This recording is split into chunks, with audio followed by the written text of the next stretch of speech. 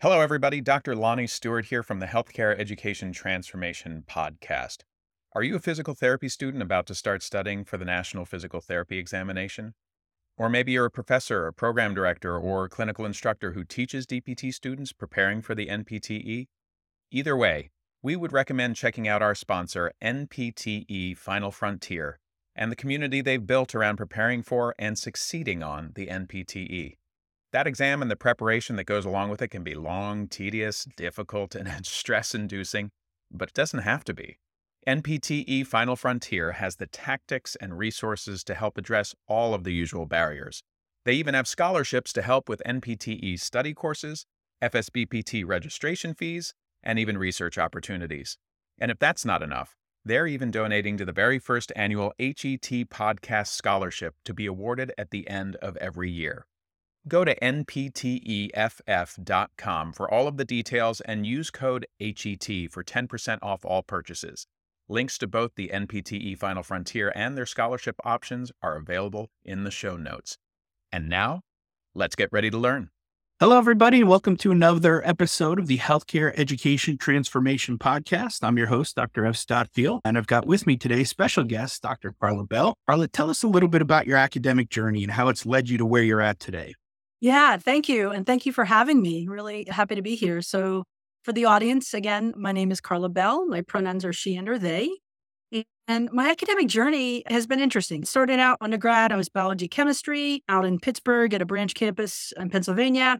And it all came to a head a month before I graduated. I was going the medical school track. It was between physical therapy and medical school, and I went the medical school track. And a month before I graduated college, my dad died suddenly and really rocked my world. And I kind of revisited what I really wanted to do, where my passion was, and it was physical therapy. So made someone really happy on the wait list of the medical school that I got into. And 2 years down the road, I'm in grad school in physical therapy. And at the time, it was just as programs were going to masters, and one program in the country was at the doctoral level. And so I ended up in a master's program and then later got my transitional. But I went from that was back in 97. So I've done everything. I started out in acute rehab. I ran an aquatic program for inpatient and outpatient patients. I worked in workers' comp for a little while. I also adjuncted and then moved full-time into clinical faculty at a program in Connecticut, outpatient practice, mixed patient populations, and then ended up in Delaware in 2008. And I was associate director of clinical services and ran a ortho residency program and board certified in geriatrics and orthopedics. And so ran the gamut really in the clinical realm of my life, but at the same time was working on the academic side as well. And through that, entered the academic side full time, leaving the clinical side in clinical education. And now have just moved out of that realm at Thomas Jefferson University and am doing kind of focus work on sexual and gender minority health and in the College of Nursing. And I still have a primary appointment in physical therapy teaching as well. And I have to say, my academic journey in getting to where I am and the focus of where I am in kind of the social, political determinants of health in sexual and gender minority populations in rehab and beyond really came to culminate, and my worlds collided from personal social justice movements that I've always been a part of to bringing it into the health side. Because when I moved to Delaware, my employer did not provide medical benefits to partner benefits. And this was at a time in the country where there was no marriage equality. And it just really raised me to the level of, okay, I need to bring in my social justice roots to what I do all the time and not just separate them into the personal side. And it really culminated in me realizing I became the co-chair of the state of Delaware's LGBTQ plus health equity task force with the United Way of Delaware. And it really just opened my eyes to the fact that we as health professionals are ignoring a huge part of our responsibilities in this country and in this world by putting the political determinants of health on the shelf. We all grew up in a time, and I'm probably getting to some of your other questions in this answer, but we all grew up in the society where you don't talk about politics and religion at work or home, right? And that's just an unspoken rule. And I have to say that really does a complete disservice to health equity. And we can talk about that in a little bit and what I mean by that. Yeah, I Can't believe how many similarities we have in our journeys. I too went to a master's program. They offered the third year transitional doctorate if we stuck around. So I started that. My dad passed away while I was working as a tech at a hospital studying for my board exam. Ended up not finishing the transitional DPT because the window of opportunity closed and I just couldn't get my life together, had to walk past the room where he passed away to clock in and clock out every day. It was just brutal. I didn't even know if I wanted to be a PT anymore, but eventually put on my big boy pants and finished my master's and finished the board exam, passed finally, and then eventually finished the transitional doctorate, and then eventually also went on to do the EDD. My life, I don't want to say big into community service, but I was very interested in community service, and I wanted to do things in my life that showed my kids how to get involved and do community service projects. And so that's what I ended up doing my dissertation on. So I was trying to bring that from my life into my work life as well. And I think that's a good example of like how we need to live our values and really bring them forward into everything, not just home life or work life, but, just really make it who we are, which now brings us to the next question. We've heard of social determinants of health, right? We know a lot of the economic stability and the education and physical setting and healthcare systems and stuff and access to those. But we're going to take a little bit of a deeper look in political determinants of health. So tell us a little bit about your definition of political determinants of health. What does that mean? What is that? Yeah, that's a great question. Just one thing before I get into the political determinants is I didn't even finish my academic journey. So currently I am in the dissertation stage of my PhD in population health, which culminates my value-based leadership in my values of social justice, love, and equity. And my focus in my PhD program and my dissertation is in sexual and gender minority health and more around provider behavior change to help mitigate some of this discrimination that happens for these communities in health. And so to the political determinants of health realm, I'm actually going to read Daniel Dawes, who coined the term political determinants of health definition. An excellent book, 2020, Johns Hopkins Press, I believe, called The Political Determinants of Health. The definition is the political determinants of health involve the systematic process of structuring relationships, distributing resources, administering power, operating simultaneously in ways that mutually reinforce or influence one another to shape opportunities that either advance health equity or exacerbate health inequities. And so now that's a sentence full. And what that means is the political determinants of health have always been included in the social determinants of health and structural determinants of health. But now we're talking about a system, politics, specifically, and its unique ways it influences and impacts health equity and health inequity. Yeah. So you've got the gold standard definition there, right? We start there. Then we talk about, like you said, politics, religion, and money are just things you don't talk about at the dinner table, right? We just don't do that. Nowadays, that's getting flipped on its head because we have to talk about those things, right? I mean, transparency to cost of healthcare education, that's becoming a thing now. We have to talk about the money. We have to talk about salaries and, what they mean, right? Religion, right? We have to talk about inclusion. We have to talk about acceptance. We have to talk about understanding different worldviews, right? And last but not least, politics. Like I don't generally get into politics all that much. I'm pretty middle of the road. I grew up in New York. We definitely leaned blue for sure. But nowadays I live in Texas, which, is completely red. And there's a shift, right? You're seeing a lot of different multifactorial issues coming together here. But like a lot of people from California are moving their way to Texas, and that's pushing the needle towards blue. There's no rhyme or reason anymore. Everything's been thrown out. I think that we're in a state of chaos when it comes to politics to some extent. So now's the best time to talk about it, right? This is not how it's been in the past. Let's throw caution to the wind and just talk about it all. Let's get it out there. Let's start talking. Let's bring these things up. So I'll let you dive into a little bit deeper definition for you and what it means to you and what it looks like when we talk about political determinants of health. Yeah, thank you. And what I can say is we talked about the messaging we all grew up with. We don't talk about politics and religion, right? And that message, in my opinion, is actually very intentional at keeping important and now critical conversations out of places they need to be. Politics literally shape everything that we do in this world, right?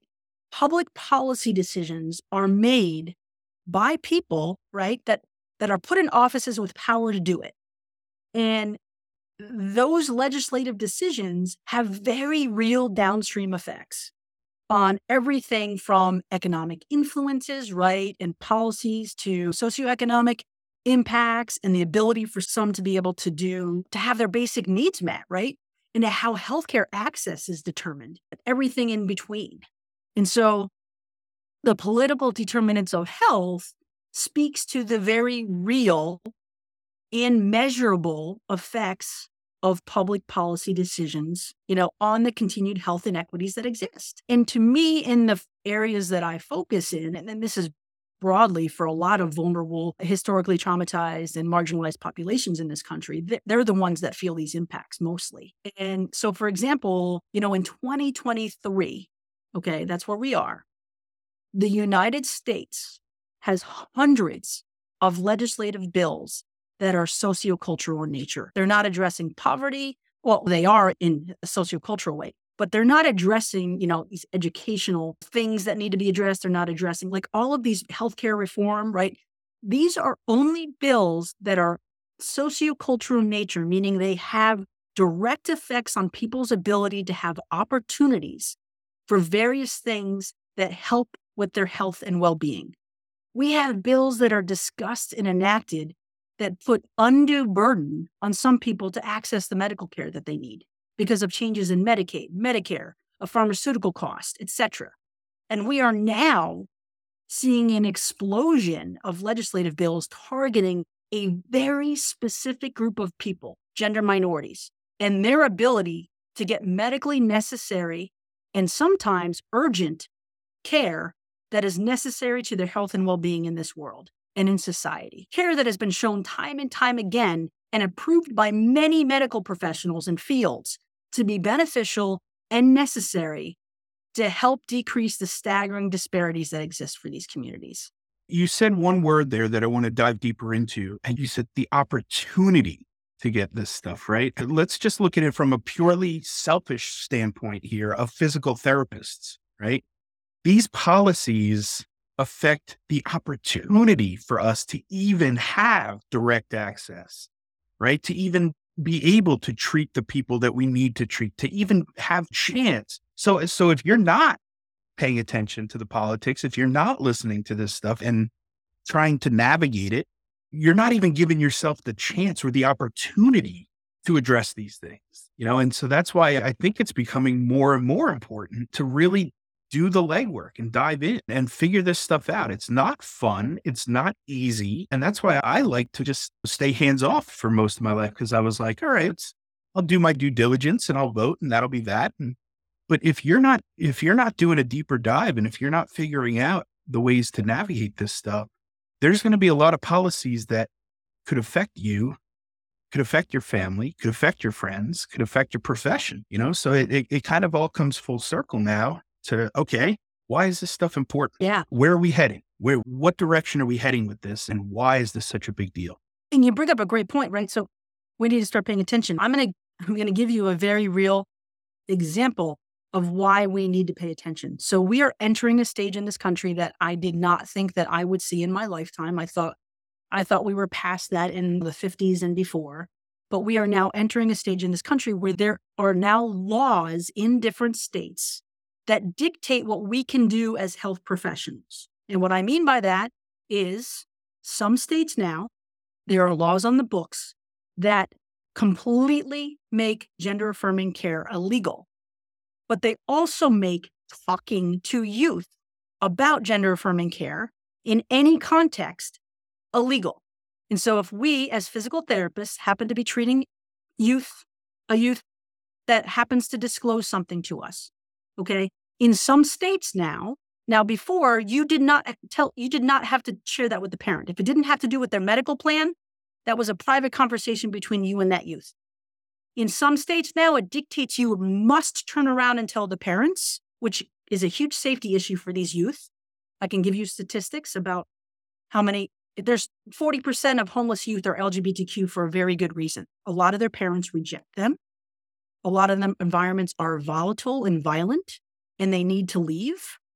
And so, again, we are dictating how we as healthcare professionals can actually interact and engage with certain patients.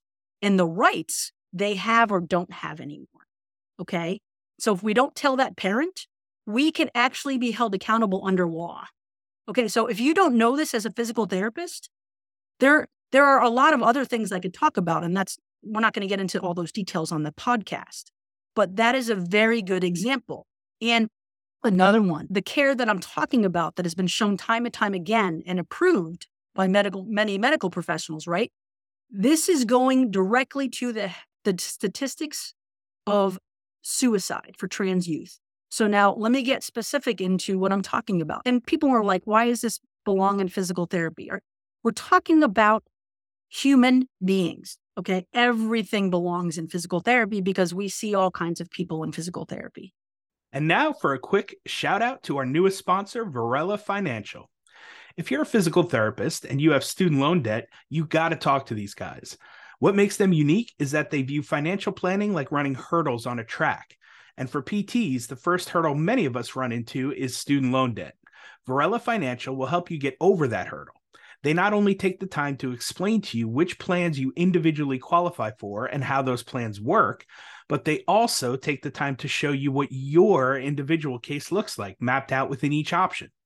So if you're looking for help on your student loan debt or any area of personal finances, we recommend working with them. I use Varela Financial personally, and they were able to help me lower my student loan repayment from about $1,800 a month down to about $135 per month, simply by finding the right repayment plan that best fit me, my family, and our life goals.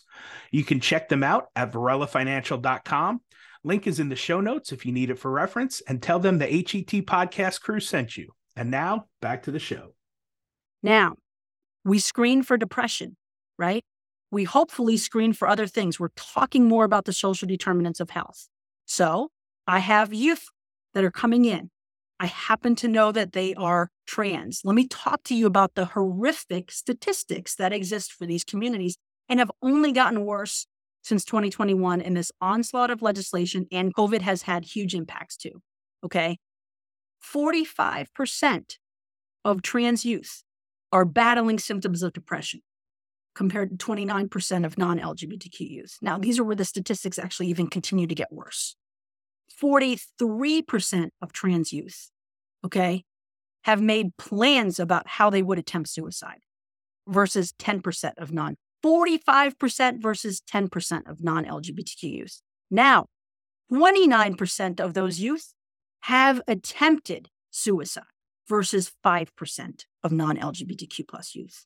That's a third of these populations. We're talking millions, right? This is a crisis for a population that is not being spoken about in our country. And all of these things contribute, right? The political determinants of health this is from a 2021 huge survey done by the Trevor Project, right? And they're talking about these youth are anything but politically apathetic. 85% of them are watching the news because they want to know where they can go. They want to know what they're facing and who is a person that they can trust and who is not. We're talking about humanity, for God's sake, right? And so that's why the political determinants are so important, right? That's just one example. I can talk about laws that are categorized under voter suppression for Black and Brown communities. I can talk about the downstream effects from those. I can talk about these institutionalized racism and inequity. I can talk about all of those with political determinants of health too. It's all the same thing. Human beings' lives and groups of people are being targeted and opportunities continuing to be taken away from them. And the way they live their lives and what they're going to be able to do is impact. Yeah. And I think from a bigger picture standpoint, population health is becoming a huge area where physical therapy can have a really good impact, right? We can help populations with simple things, right? With general health and wellness, diet, exercise, all of the things that keep a population healthy. We can apply that to any population. Then let's take it even a step further. We, as physical therapists and rehab specialists, help tons of people post-operatively. At any surgery, there's a strong chance we as physical therapists can have an effect on them. We can help those people.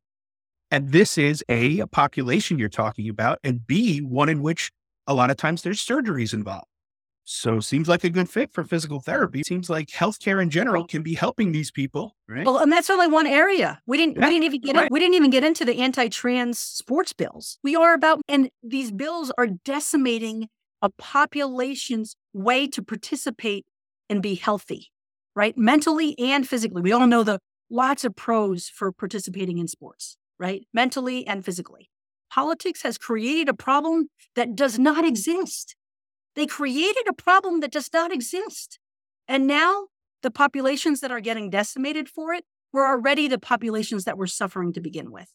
And our profession has not spoken up. I applaud the Academy of Pediatrics in APTA because they put out a statement last summer in support of the health and well-being and the values of trans athletes and put resources up and said, we need to speak up. These communities deserve to be able to participate in the sports that they love. We are movement specialists. This is our lane, but nobody else has spoken up. So help me understand then. Let's do a little bit of a deeper dive here. How do we get involved? How do we try to approach these issues that have been brought on by politics? Should we, right? Like you said, that pediatrics, the Academy of Pediatrics took a stance and made a statement. Should the APTA follow suit? Should all the sections follow suit? How do we get involved? How do we make things better? Tell me, some ideas, some approaches you think that may be helpful to healthcare practitioners looking to help out or get involved. Yeah, great question. It's going to take a culture shift, right? Like we have a lot of members and professionals that think that this doesn't belong in what we do. So I think the first thing we need to do is better messaging about why this is belonging in physical therapy, why this is part of our role and our professional responsibilities and accountability to our patients and our society. And so the first thing I think is start getting informed on how politics and legislation and public policy actually affect the communities that you serve. And you can't pretend that you don't serve all communities because you do. And if you think you don't, we need to talk a little bit more about cultural compatibility education, right, for all communities and all cultures. We live in a bubble a bit in this profession and have barely expounded out to the social determinants of health, right? 80% of someone's health trajectories and outcomes are contributed to the social determinants of health. We all can spew that statistic, right? But we haven't gone much beyond that. How can we be centering only 20% of health contributors and ignoring 80%? That's where we all need to really take a deep dive. And then we can also provide voice to our own public policy priorities, one of which is health equity. Look it up. And that doesn't mean health equity for certain things. That means health equity for all. And we've ignored health equity for some. And I think we need to look in the mirror, right? And I'm not being political. I'm not being partisan. I'm not being anything. I'm being human. I'm being a human being speaking to the fact that there are human beings that need our understanding, our advocacy, and our compassion, and our knowledge awareness and skills. And we are not living to our core values, our ethics, or our fullest potential as a healthcare professional if we don't do that. And so I think that's where we need to start, right? And again, maybe the professional organization needs to start doing some continuing education in this area, right? Like more and more around, we're very good about advocacy for reimbursement and payment reform and the really important things that if we don't advocate for, we don't actually continue to exist as a profession. I get that. But at the same time, does it have to be an either or? Yeah, I'm a huge proponent of advocacy, but I also say time and time again, I'm not the go up to Washington, D.C. and shake hands and kiss babies guy. That's not me. But there's a million other ways to advocate. And that's the thing I'm trying to teach my students as they go through. That's the thing I'm trying to teach and educate other physical therapists on. A podcast could be a form of advocacy. Absolutely. Right? You're getting out there, spreading the word of people doing good things, going out and teaching a local community course on whatever it is that you support, whatever social justice movement you're trying to create. That can be advocacy, right? Educating people on what physical therapy is and what physical therapy does and how you can help them. That's advocacy for your patients, for your profession. There's a million ways to advocate. You just need to find your cause and what you stand for and what you're behind, and then figure out a way to preach that to the masses and help educate. And I think that's where we come full circle here now. is how do we educate? How do we take our knowledge and transfer that knowledge to patients, to other practitioners, right? You talked a little bit about possibly some more continuing ed stuff. What are some of the educational opportunities? How do we approach that, especially with a topic that's ruffles some feathers sometimes in politics? Yeah, I mean, and that's the thing. We all need to recognize that, a lot of the awkwardness and divisiveness around talking about some of these political things, it has to do with the fact that we've politicized things that should not be politicized, first of all. And so getting back to maybe setting some basic foundational understandings of here's where we're coming from when we do introduce the political determinants of health, right? We're talking impact. We're not talking partisan, one side versus another. We're actually talking about what's been introduced, what's been passed, and what is the impact. Get to the impact right away. Get away from the partisan stuff because the impact, all that matters, you can get caught up in this party did this. You can do that on your own time. But when we're educating, we need to get to impact and examples, very real examples that people can connect with, right? And so that way you can go back to where you are, whatever state you're practicing in or whatever facility. And maybe your advocacy imprint is overhearing a conversation with a ton of misinformation. And you going, hey, can we have a conversation about that? Because here's what I think. Maybe you don't know this, right? Or maybe we can talk about what your understanding about this is because there's other information here from the communities themselves or from something that actually says the opposite or something different than what you just said, right? Maybe that's our advocacy imprint is just interrupting conversations sometimes, right? Yeah. Yeah. I mean, like I said, I am a huge proponent of advocacy, but I also think you need to recognize there are a million other ways to do it. And those are some really good examples. And I hope people will take that to heart and act on. Pick your poison. Whatever you think you're good at, lean into it. Find that route for advocacy and go all in. Is it writing, blogging, podcasting, videos, YouTube, talking, speeches, educational classes, whatever? But Find it and go lean into it. To your point, though, again, back to the direction this country is going in and what I'm seeing introduced in legislation in a variety of ways. I think every state chapter needs to provide an informed update to their state members about what in the politics affects their roles. Yeah, it's almost the least they could do, right? Hey, just so you know, we're here to protect you and help you and make you the best you can be. Here's some new things coming down the line. We'd like to make you aware. That definitely should And I'm not happen. just talking payment legislation. I'm talking social determinant of health impact legislation. Yeah. Carla, thank you so much for your time and for coming on here today. Again, this is something that needs to be talked about for sure. I am definitely not the expert in this, which is why we bring you on, because we like to hear from the people that are seeing the research, that are doing the hard work, that are doing the heavy lifting to help amplify the message. Is there a takeaway message that you have or anything you want to tell the audience about political determinants of health that you'd really like them to know or take action on or whatever it may be? Yeah, great question. I think throughout our conversation, I've said the important pieces. My takeaway message is please don't ignore them. We are definitely seeing a complete change in health outcome trajectories here and downstream effects. And if you don't wake up to that fact, we will be living in a very different place in 10, 20 years for some populations in this country in terms of their health outcomes, even their life expectancy, right? And that is really incredibly disheartening, tragic, because we can change that. We can change that. Yeah, don't take the ostrich, bury your head in the sand approach. At the very least, do your due diligence, be aware, and try to make an impact and change. And some of these conversations are going to be really uncomfortable, but that's what we need to do is have those uncomfortable conversations and be respectful while we're having them. Yeah, good point. Carla, we ask all of our guests this one final question. If you could change one aspect of higher education, whether it be DPT or otherwise, what aspect would you change? How would you change it and why?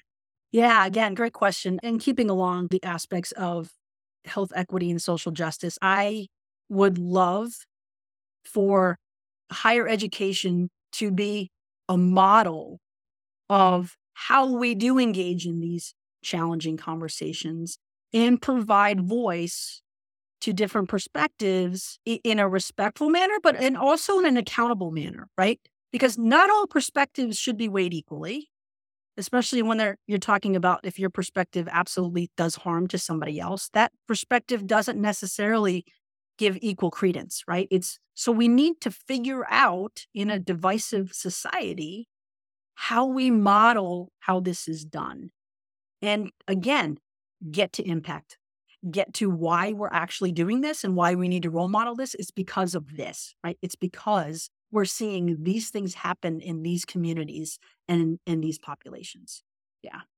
I love that. Great message. Carla, where can people find you if they want to reach out to you and ask more questions or just follow your journey and see what you're up to these days?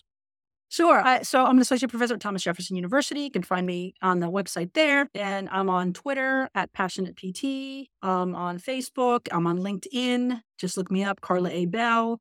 And so happy to have folks reach out to me in a variety of ways. And I'm active in the APTA as well. So people can find me that way. Awesome. Yeah, we'll put all those links in the show notes so it's easy for people to reach out and follow up and find you. Carla, thanks so much for your time. It's been an absolute pleasure talking with you today. Thank you very much. Thanks for having me. I really appreciate the conversation. Well, I hope that episode was entertaining as much as it was informational and educational. If you enjoyed this episode or any of our past episodes, we ask you to please subscribe to the podcast and leave us a rating and review. And please share out the episodes to those who you feel may be able to benefit from them. We also urge you to follow us on all social media platforms at HET Podcast and let us know what topics or experts you would like to hear from in future episodes. And just as a reminder, none of the information on today's show should be considered medical advice. It's simply infotainment or edutainment to help educate our audience. For medical advice, we always advise you to reach out to your preferred medical professionals, and we'll see you on the next show.